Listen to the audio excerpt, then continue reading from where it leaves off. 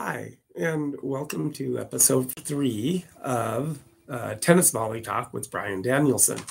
Hey, today, I was able to get an over-the-phone interview with the head director of the Tennis Hall of Fame, Bill Mountford, and did a phone interview with him, and it came out really interesting. Few little glitches. He had a few. He was going to Canton, Ohio, to go see the the Baseball Hall of Fame. So he hit some low spots, had a little bit of hiccups, and a few things that happened to him as we were going to start the interview, but it happens in life. But anyway, I'm going to get to it, and just remember, you YouTubers, be sure and watch my tennis podcast on YouTube, Tennis Volley Talk, and then also, you podcasters, you can see what the racket of the day, you can hear, but then if you want to see the racket of the day, you can go to my YouTube channel, Tennis Volley Talk, and then take a look at it from there. So anyway, without further ado, I'm going to get to that interview, and then we'll take it from there and see what happens. Well, thank you for coming back to Tennis Volley Talk, episode 43 of Tennis Volley Talk with Brian Danielson. Well, today I'm on the phone interview with Bill Mountford. He's the director of all things of the Tennis Hall of Fame Tennis Club in Newport, Rhode Island. Bill, thank you for being on the show with me today. Good morning, Brian. Yeah, thanks for having me. And you're getting me down the road along with some other members of the leadership team from the International Tennis Hall of Fame. We're visiting the National Baseball Hall of Fame in Cooperstown, New York, of all things. So you have me while I'm driving. Well, gosh, I have you doing all the things today.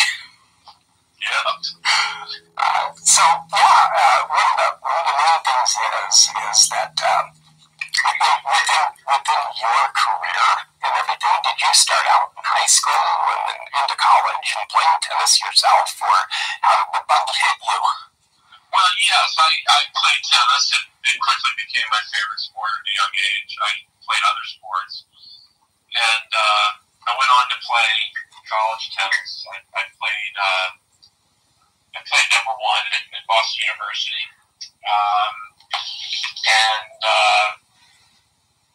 I've been involved in tennis throughout my professional career. After I graduated, I tried to play for a couple of years, and I ran a junior tennis academy in the Princeton, New Jersey area for 8 years. From there, I became the director of tennis at the USTA Billie Jean King National Tennis Center. It was actually not called the Billie Jean King National Tennis Center at the time. It was just the NTC, and the name, Billie Jean King's name, was added to that during my tenure, appropriately. From there, I took a job with Great Britain's Lawn Tennis Association. I was in charge of coaches, as in coach education and competitions, both domestic and international, for the LTA, which is sort of like the USTA, or the National Governing Body for Tennis in Britain. Came back, I worked for World Team Tennis for, once again, Billie Jean King, that same name, and did that for 3 years. Took a job with the U.S. Tennis Association, a second tour of duty. This time I was involved in community tennis, most focused on 10 and under tennis, then college tennis, and then ultimately I was responsible for junior tournaments and junior competition in the U.S. And now, all these years later, I'm the director of tennis, as you pointed out, up in Rhode Island at the International Tennis Hall of Fame at the beautiful and historic Hallthorne Tennis Club. That is just amazing. And to go through your career, you sound so young, but you're probably, what years were you growing up and doing and playing tennis at first? Well, I was born in 67 as an adult. 1967 that is. So I grew up, the year that I grew up in was really special. And with that, him being born in 67 kind of gives you, I was a little older. I was just in junior high at that time, starting my tennis career in Tulsa. And being out on the courts and playing all day and being with my friends and being out on the court and playing, that's how I started playing and getting into my tennis career back at that time when he was just born in that year that I started playing in junior high. Special one. It was the 1980s, where I guess you could say the late 70s when I first started becoming increasingly aware of really tennis was becoming my favorite sport. The 80s were a really special time in tennis with all the personalities. The sport was really blowing up. It was exploding at the time, and it was becoming really a culturally significant sport. Covers of the sport by Sports Illustrated, there's national television on the 3 networks. It was some of the biggest global sportsmen and sportswomen were tennis players at the time. So really fortunate, I think, anyway, of sort of, I think the way you framed it was catch the bug. I caught the bug at a time where tennis was really just exploding, and it was really, it seemed to be central in the public's consciousness. So, like probably thousands and maybe millions of others in that era, it just became a big part of me. Well, and that's kind of a... And with that, him growing up in the 80s, with that, I grew up a little earlier than that, and in the tennis boom of the 70s, early 70s. He grew up in the tennis boom of the late 70s, early 80s, and that was like the Sampras and the Agassi and the McEnroe era, and those guys that played and had their rivalry, Jim Courier and all of that. So that's when he was getting into it and getting and watching and seeing those guys play. Almost the same way I started too. I kind of grew up a little earlier than you did, but I got the tennis bug in junior high. I grew up probably got started into tennis about late 68 or so, something like that, and then got into playing tennis in the early 70s and through the 70s and have kept it up. And you're talking about world team tennis too, because I've had the opportunity to I lived in Tulsa, Oklahoma at the time, and world team tennis came through there right during its conception with Billie Jean King too. And I was able to get like a picture of Chris Everett being interviewed, and I have that. And I also have a picture of not too long after Bobby Riggs played Billie Jean King, and I have a picture of him looking at my camera that I took, the old 35 millimeter kind too. Yeah. And I've had opportunities to go out and see tennis tournaments and stuff of that nature. Have had the opportunity to play on grass, which is really a fun opportunity to do that. They actually have, not very far from here in Iowa, one grass tennis court that is in Iowa. I heard about that. Yeah, it's sort of like a bit of a field of dreams. It's open to the public also, right? That is correct. Open to the public. You call and you kind of set up a time to get out there. And I had some gentlemen's doubles to be played one time, and it was great. And I played on another one of 4 grass tennis courts in Baker City, Oregon, too. So that was a fun experience also. What kind of grass is it on that grass court in Iowa? Do you know, or are you going to play on it? Well, from what I gather, he had been to Wimbledon before, and then he had talked to the grounds people and stuff, and kind of was learning about what kind of grass they had. And what he ended up doing is kind of cultivating kind of a hybrid grass that was very, very close to the Wimbledon grass. And I've actually had the opportunity and pleasure to play on the Iowa grass tennis courts of the Iowa Lawn Tennis Club in Charles City, Iowa. And played doubles there, and it was a wonderful court to play on with that. So, with that, it was this is the story of how he kind of came up with the grass of that court, though, too. And then when I played on it, very true bounce, very much like Wimbledon bounce on the grass. It was really, really a good experience to be and play on. Yeah, I'm always curious about that. A couple of years ago, actually before my arrival at the International Tennis Hall of Fame, the grass courts were redone completely to really replicate the wondrous grass courts that are at Queen's Club, which are traditionally known as the best grass courts in the world, although the people at the All England Club, Wimbledon, might argue. But those courts, to my understanding, are the perennial rye courts. And our courts in the U.S., in Philadelphia, and Long Island, Boston area, those are traditionally the polo grass, which is much softer, almost like a putty green. Our grass has got a much firmer perennial rye with a tiny mix of Kentucky bluegrass and for color. That's my understanding. And but the court plays very firmly. You described it as almost like a medium speed hard court, although the footing is very much so like grass, which is to say that you can, it's hard to get in and out of corners. It's harder to get in and out of corners than it is in a hard court. Oh yeah, and it's easy-ish to wrong foot players.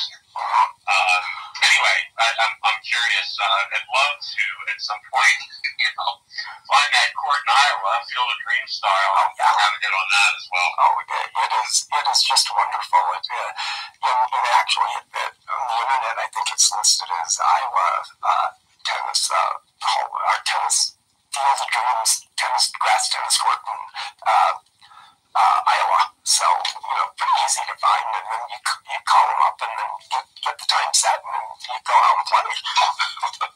Very good. And, but yeah, with that, and I know that with all the rich history of the Tennis Hall of Fame, and I've watched some of the inductees being inducted, and John McEnroe, and I have pictures of him too, and he was in an exhibition, and I have him hitting with my T2000 racket that I brought with me and stuck down on the court, and he saw it, and he hit with my racket with David Wheaton, his brother, and Jimmy Connors. Yeah, that was an exhibition that I was in here where I live in Minneapolis. Exhibition tennis match that I was in or that I was watching, and then I had my T2000 with me at the time, and lo and behold, McEnroe looked over and saw it there laying next to me and came over, put his racket down and picked that one up, and they were all hitting with my T2000 racket.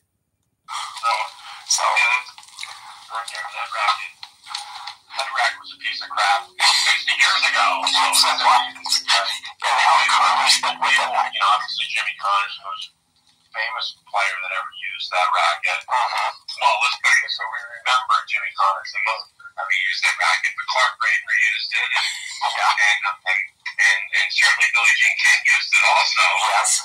But Connors was drawn to the shiny steel.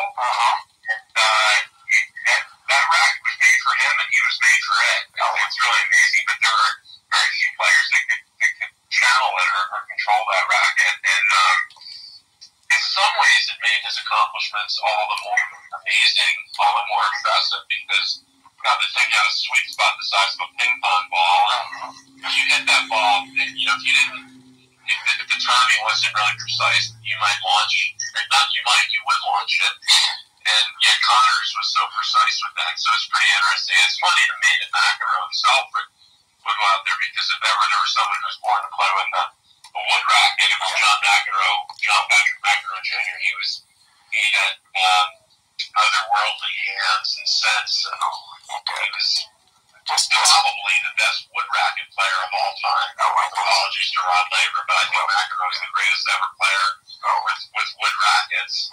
That's not to say that, Djokovic or Federer or Nadal or whoever wouldn't have been better if they used wood rackets themselves. Their games would have been different. But John was extraordinary, so I get a chuckle out of hearing you say that he was kind of fooling around that day with your 2000. Yeah, he was. It was so amazing. Got a picture of him holding it, so it's really kind of cool. And then through the years, I've been to WCT when it was in Dallas at the Moody Coliseum. The Texas University at the Moody Coliseum there, and I got a picture of Vitas Gerulaitis too, holding the trophy, and his dad standing right next to him. So, I think that would be a nice little addition picture to the Tennis Hall of Fame, or even get, make a copy and get one over to his sister,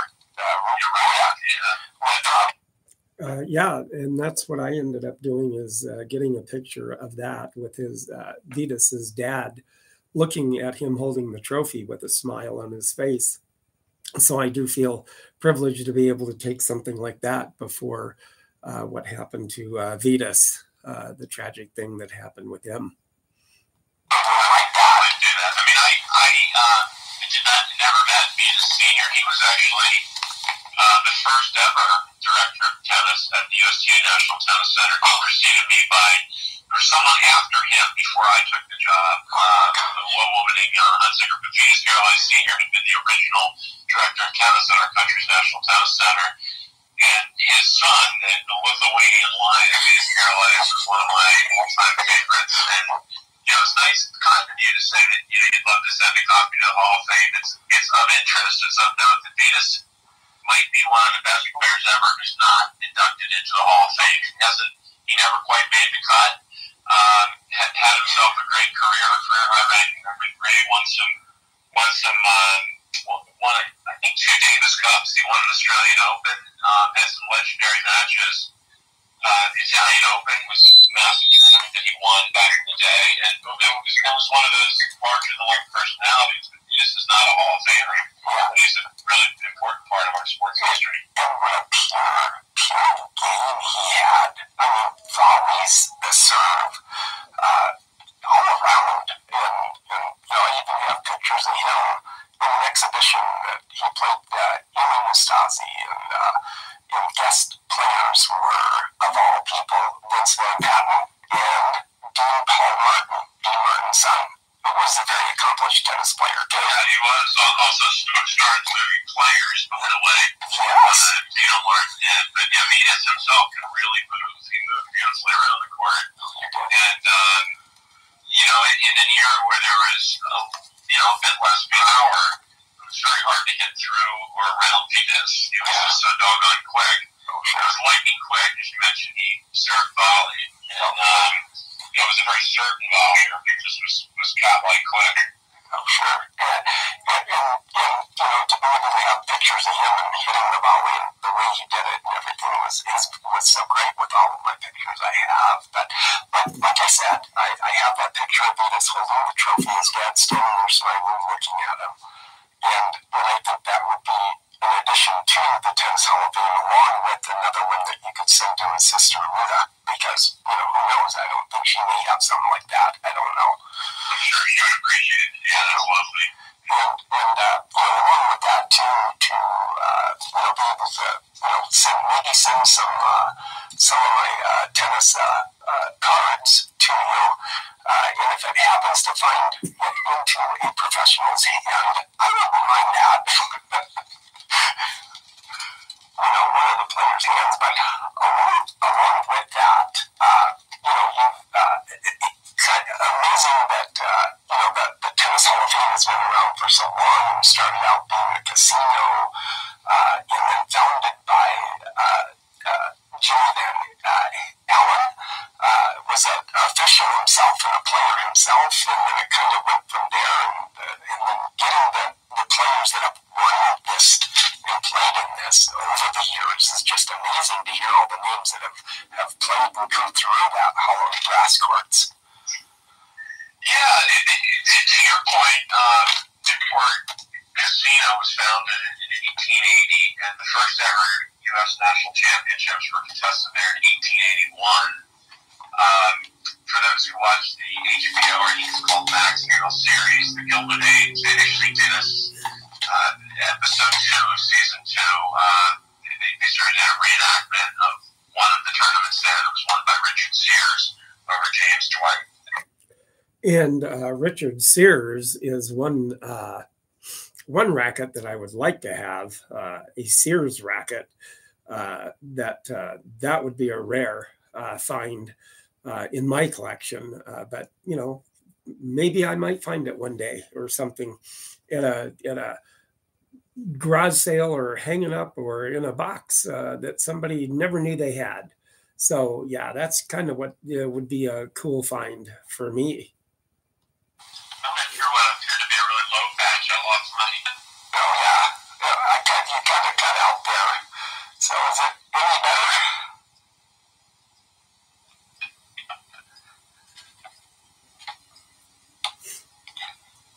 Yeah, there's going to be a little bit of a pause here because he must have hit a low spot and he cut out. And yeah, I just have to, kind of bear with me through this. It's a little bit, then he'll come back and then we'll continue with the interview as he comes back once he gets back to me.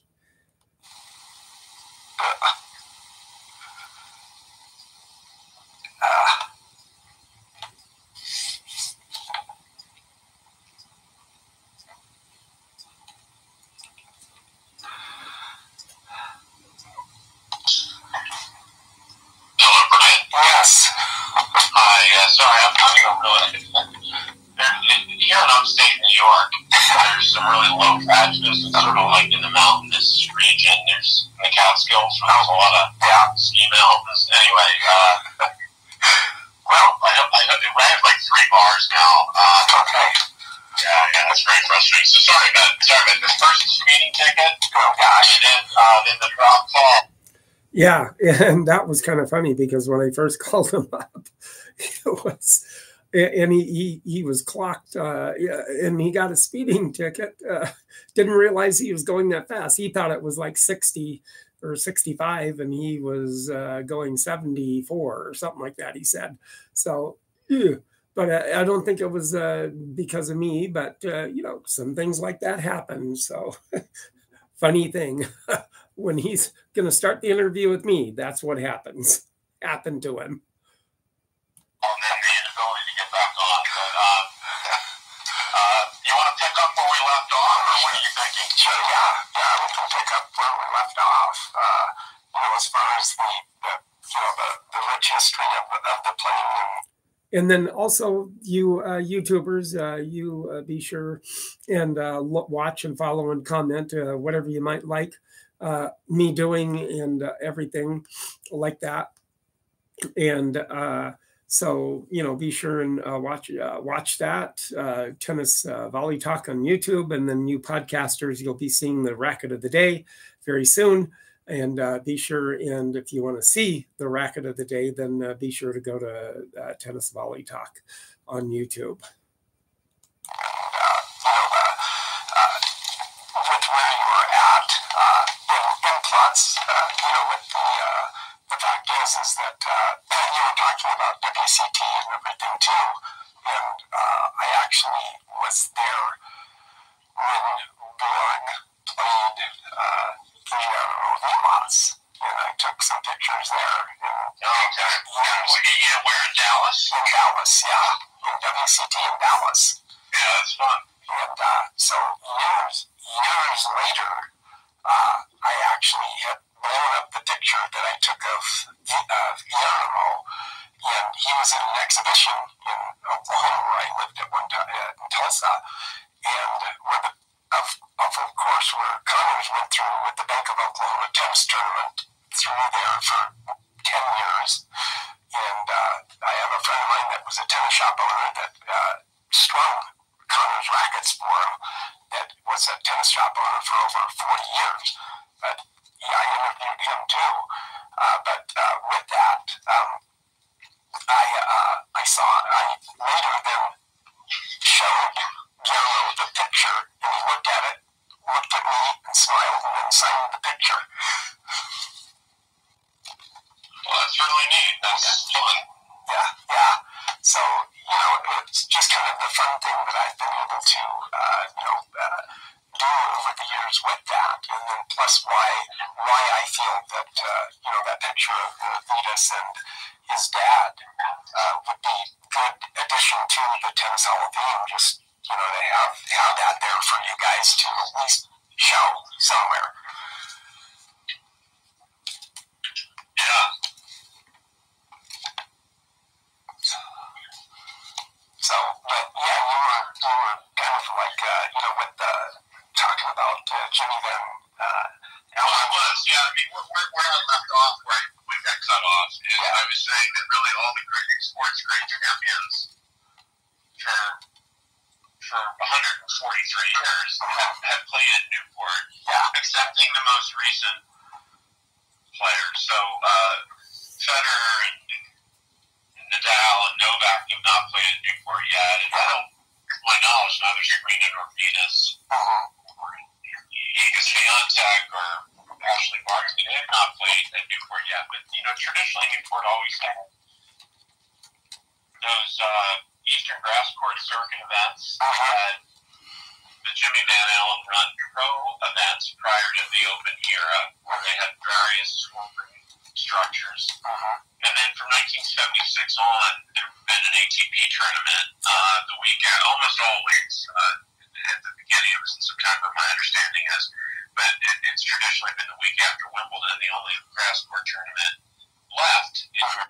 And that tournament really kind of marks the beginning of the summer circuit in the U.S. with all the players playing at the Hall of Fame tennis tournament, starting there right after Wimbledon is played. America, the only grass court ATP event left in North America. So really, it is a rich tapestry of our sports history, where the greatest players of all time played there, and the greatest players of all time are, of course, immortalized in the museum. Oh, yes. Immortalized in the museum with all the artifacts and tennis rackets that you guys have, too. But, right. If you love tennis the way you clearly do, it is an absolute bucket list destination, because, it's really neat to see you were talking about Billie Jean and the outfit that she wore, her, the racket that Bobby Riggs used, the plates that Fred Perry won, the letter that Arthur Ashe received from Jackie Robinson when he won the first ever U.S. Open. And it goes right to modern day. Coco Gauff was very generous to lend her outfit that she wore winning her U.S. Open in 2023 a couple months ago. Her sneakers and her outfit, New Balance kit, has been loaned to the Hall of Fame. So right when you walk in, among the first things you might see are Coco's match kit, which is really neat. That is so cool. And then through the years, too, right after Billie Jean had retired, she managed to make it to an exhibition with Carlene Bassett, Surgoza, and in Enid, Oklahoma, and I took some pictures of her and had a picture of me and her together, so kind of cool to have that. Those pictures. You're a professional photographer, just sort of an amateur dabbler.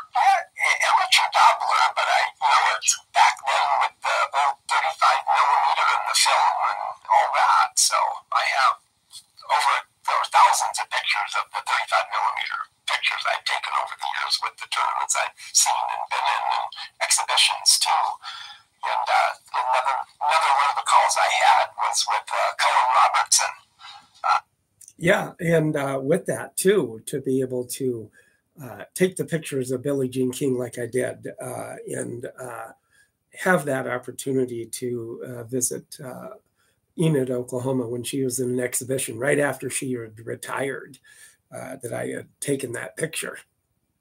The Australian tennis player that actually moved from Sydney to Oklahoma City and lived in Oklahoma Kansas City for 43 years. So, and that was kind of a cool interview too. But that's neat. Plus the Aussies has a great accent. Oh yeah, absolutely. And then if you see or if you watch or get a chance to watch the YouTube, and you'll see the portion of my racket collection behind me.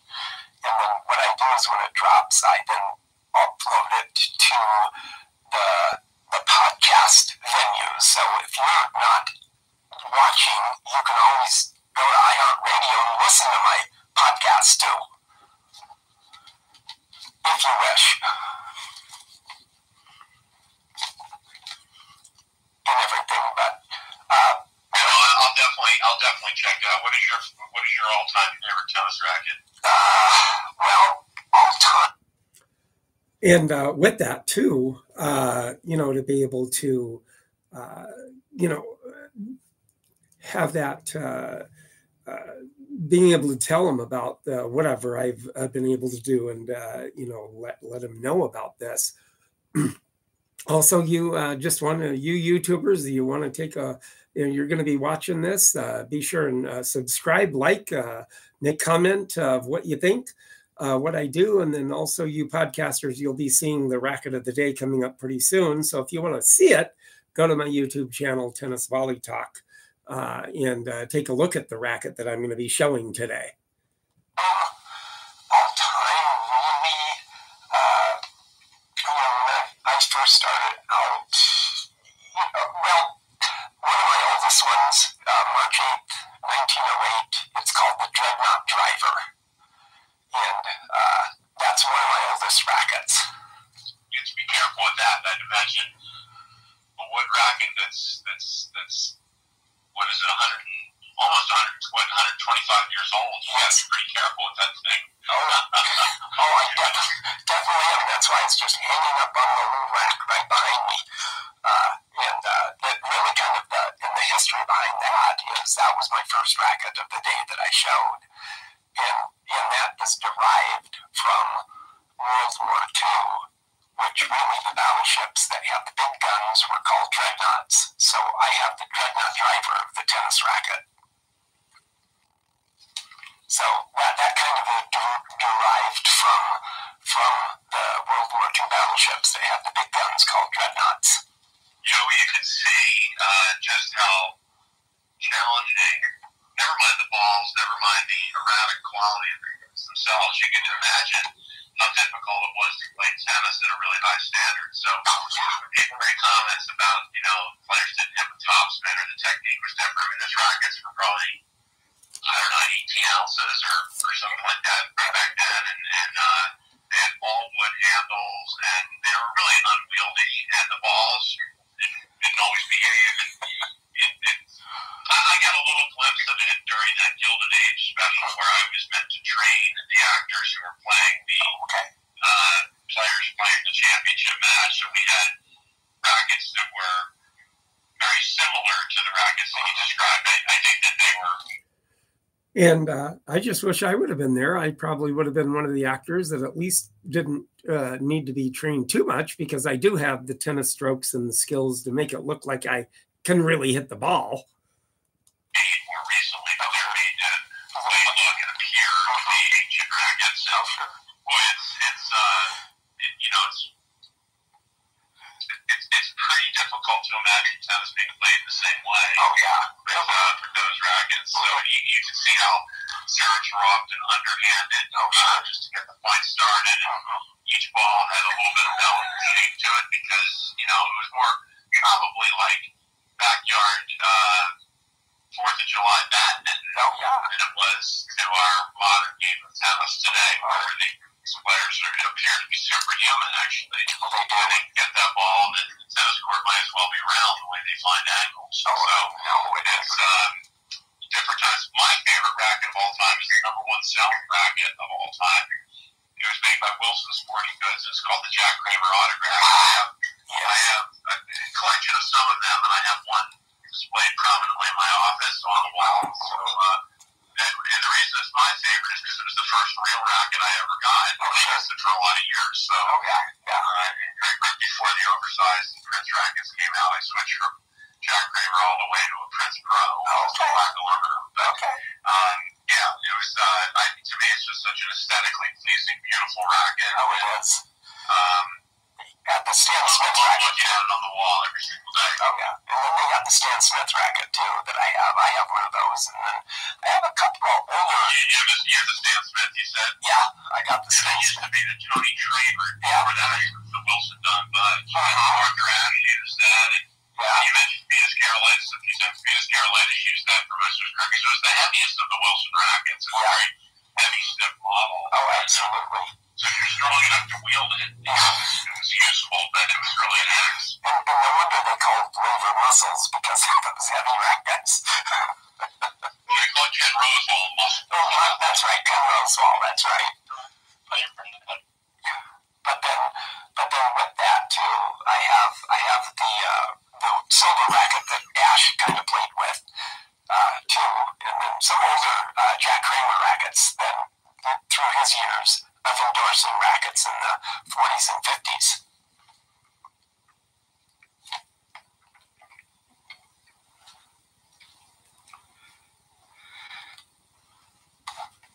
Once again, I think we kind of lost him here. He might be going back. I was able to hear you and I was talk, but I suspect you couldn't hear me. Yeah. I was saying is the Arthur Ashe used that head comp too. Yeah. And it actually looked like a snowshoe, but that was the racket he used for some of his biggest titles. Okay. 75 Wimbledon when he beat Jimmy Connors. 6'1", 6'1", 5'7", 6'4". Yeah. Famously, and felt like a massive upset, and it really was. It was the first time a black man had won Wimbledon. By the way, it's the last time a black man has won Wimbledon. That is correct. Arthur Ashe was in a class by himself, quite literally, and for so many reasons. Yeah, absolutely. What a pure player he was, too. For anybody who loves Arthur Ashe or admires him or wants to learn more about him, I'd advise you to read what I think might be the greatest tennis book ever written. It's called Levels of the Game by John McPhee. Okay. John McPhee, and it details, it ostensibly details the semifinals of the '68 U.S. Open against Clark Gravener, fellow Davis Cupper.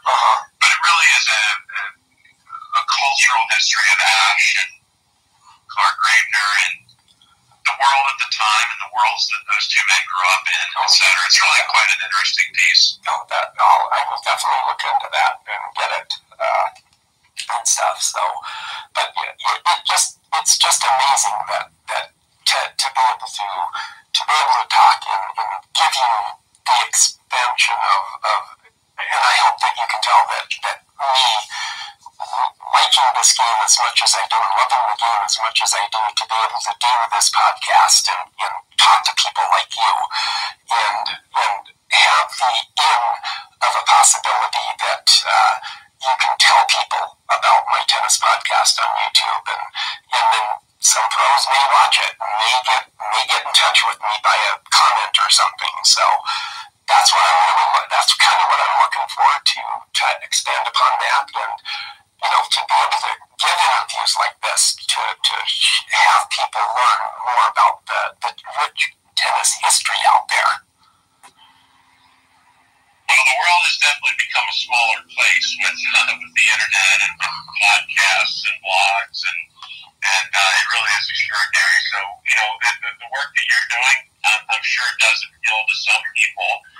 It's niche-y, of course, but it's really neat to hear what you're doing, and to your point, it really would appeal to other people who also love tennis similarly. Oh, sure, absolutely, and that's kind of why why I do these interviews and why I send my cards out and pictures, and then I will be getting some cards to you and a couple remade pictures of Vitas and his dad.